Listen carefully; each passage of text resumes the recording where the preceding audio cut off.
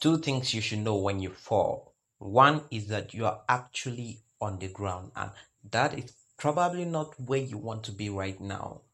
I know that sometimes you can get stuck in low self-esteem. I mean, you give yourself some poor evaluations, and you think that you cannot do it. You feel inadequate. You couldn't pull this off. You couldn't meet up to the standard, or you get stuck in the fear of failure. You're so afraid of failing again that you don't even want to try.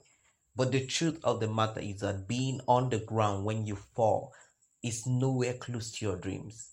You need to get up and keep moving. You stay on the ground, there is no movement on the ground. You want to crow? No, crowing is not fast enough. You need to move with your feet up. So number two is that being on the ground doesn't take off the lessons that you need to learn. Every failure comes with a lesson. There is something that you need to know about the failure you just failed in order for you to move without an obstacle on the road. Why? Because the obstacle will keep surfacing if you don't face the lessons you need to learn.